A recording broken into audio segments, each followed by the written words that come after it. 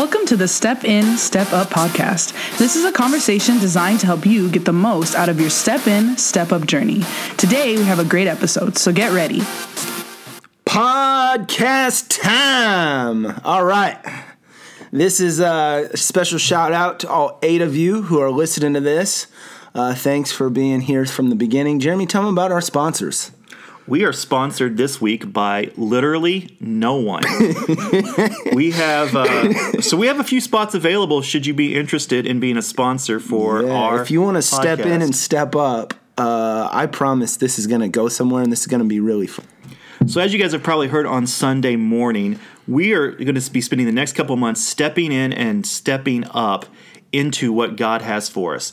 And there's only so much you can talk about on a Sunday morning. There's only so much you can do during announcements, during a message. And so what we wanted to do is provide these podcasts to kind of give a little extra layer of why we are doing all of these things, getting ready for the church plant that's going to be launching in 2020.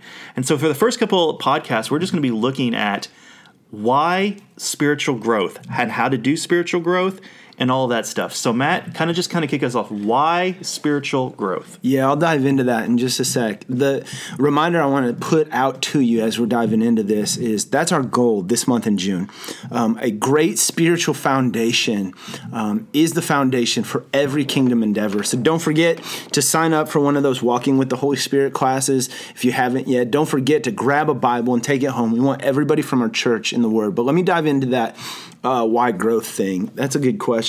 When I think why growth, there's a lot of things that jump out at me. If I'm just going functionally, if I'm just going, let me look at my life and the lives of people around me, it becomes pretty obvious that God has wired us to grow.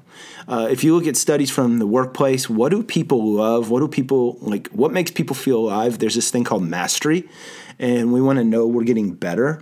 We want to know that we are one place now, but 3 weeks later, I have the opportunity to be in another place that's deeper or more mature or more advanced. I think if you look at this, you think about any hobby. You look at some guy and he goes fly fishing one time with his buddy and he gets hooked on fly fishing, no pun intended. But he goes fly fishing and he goes home and he starts thinking about fly fishing, so he buys a pole. And then he goes back and he fly fishes a little more and he goes, oh my gosh, I would have had a fish if I would have had a little bit better of a fly. And then he starts, before you know it, you have that guy looking under the big magnifying glass, tying a little fly in his garage at midnight. And why does that happen? Nobody wakes up and says, I want to tie a fly in my garage at midnight. But there's something in us that wants to get better and better and better at what it is we do. I think we have that thing in us spiritually too. There's a part of us when we think about God that naturally wants more of him, wants to know him more. When we think about spiritual maturity, well, of course, we want to grow. All right, so let's say I buy all that and I'm tracking with you. Make the case for me, though, that this is actually something that is like biblical, like that God has said that spiritual growth is not just a hobby; it's something that God really wants us to do.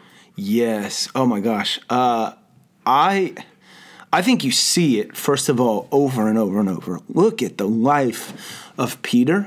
I mean, that's the classic example. You have the guy who's always putting his foot in his mouth throughout the narratives when he walked with Christ, and then you watch him grow, and you see that kingdom confession where he says, you're the Christ, the Son of the living God, and Jesus is just so pumped when he hears that.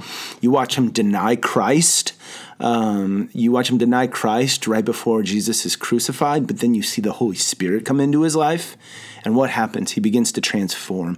By the time Acts 2 rolls around, Peter's received the Holy Spirit, and he's looking at the same people who crucified Jesus and saying he really was Lord. That's growth. You could go to Hebrews 6:1. Therefore, let us move beyond the elementary teachings about Christ and be taken forward to maturity. Not laying, again, a foundation. Well, I don't want to get into the rest of it, but I love this little part that I want to zoom in on.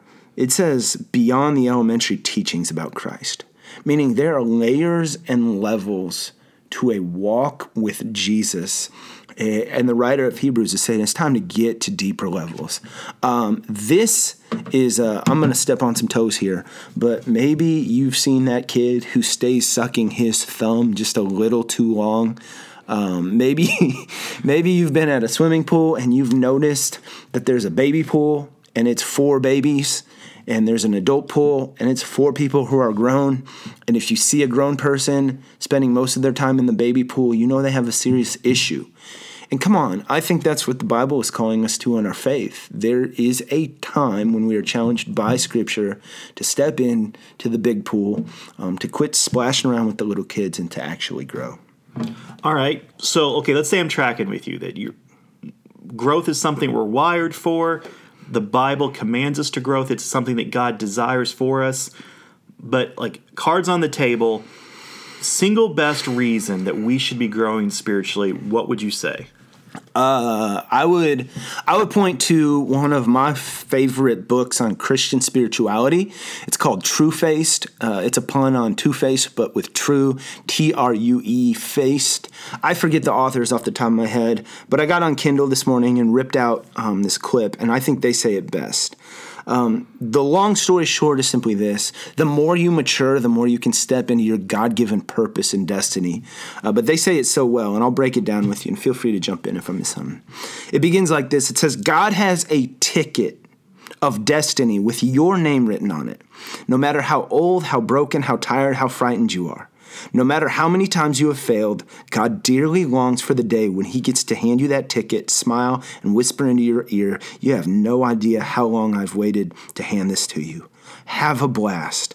I've already seen what you get to do. It's better than anything you could have dreamed. Now hurry up and get on that train."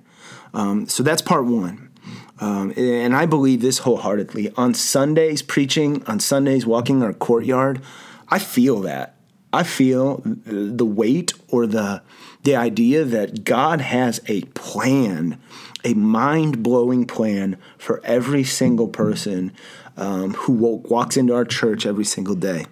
But they go on and they explain this about that plan. It says God's dreams for you ultimately are not really about you. Oh, don't misunderstand. They'll bring you some of the best days of your life. You will be fulfilled beyond any imaginable expectations. But God's dreams take form only when they are about others, the benefit of others, loving them, guiding them, serving them, influencing them, filling their heads with dreams and hopes. There are other types of God dreams, but nothing less, or there are other types of dreams, but nothing less than that will compel or attract or even seem worthy of what God's put in your heart when you realize that his dreams are ultimately for you to be a blessing to other people. So that's part two. God has a dream for everyone. These dreams are about us being a blessing to other people. And then in the end of this little clip, they bring about why spiritual maturity really matters. They say, think about it. God's dreams for us reflect his heart. If we're not maturing in sync with his heart, how could we distinguish other-centered dreams from self-centered dreams? God wants to reveal himself to us in authenticity, because one of God's dreams is that we would influence others more out of who we are than what we do. So above all else, your destiny requires that you be a maturing person. The Father wants us to mature into the likeness of his Son. That's a quote from the Bible, because he can't release us into his dreams for us unless we're maturing.